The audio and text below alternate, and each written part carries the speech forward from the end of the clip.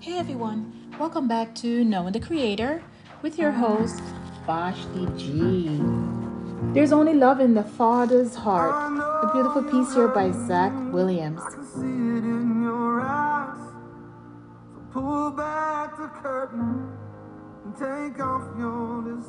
Do you believe that there's only love in the heart of God for mankind, for His creation?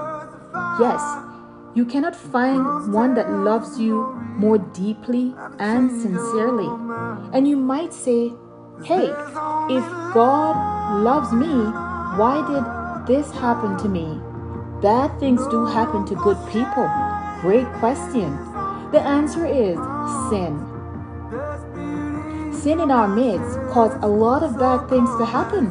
But God tried to prevent all the bad things from happening to us when He gave Adam specific instructions on not to. Do not, He said. God gave us everything freely to enjoy on the one condition.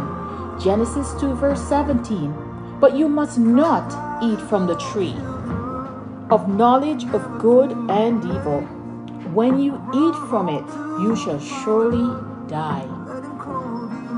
So how do we blame God for all our troubles? When humans disobeyed God to begin with and allowed sin to be released in the midst of us. The world, the earth was perfect before sin. We encountered sin, unfortunately, early in creation, leaving God to consistently pick up the pieces. He gave us everything. He got mad with us with our decisions concerning sin. He sent help. He helped us battle demons that was not meant to operate within us. He kept following us over generations to correct our mistakes. Why do we blame God? He, the very concerned parent, that's who He is. Always trying to help us. We sometimes give Him no choice. He is a holy God, and He created a holy Adam and Eve, whom He could visit and assist and advise in the way to go. He only gave us love. He loved us from the beginning of creation. He only had love in His heart for us every day. If He has to destroy the earth, it's never a happy moment for Him. He loved His creation, and He does love us every day. Everyone, everywhere.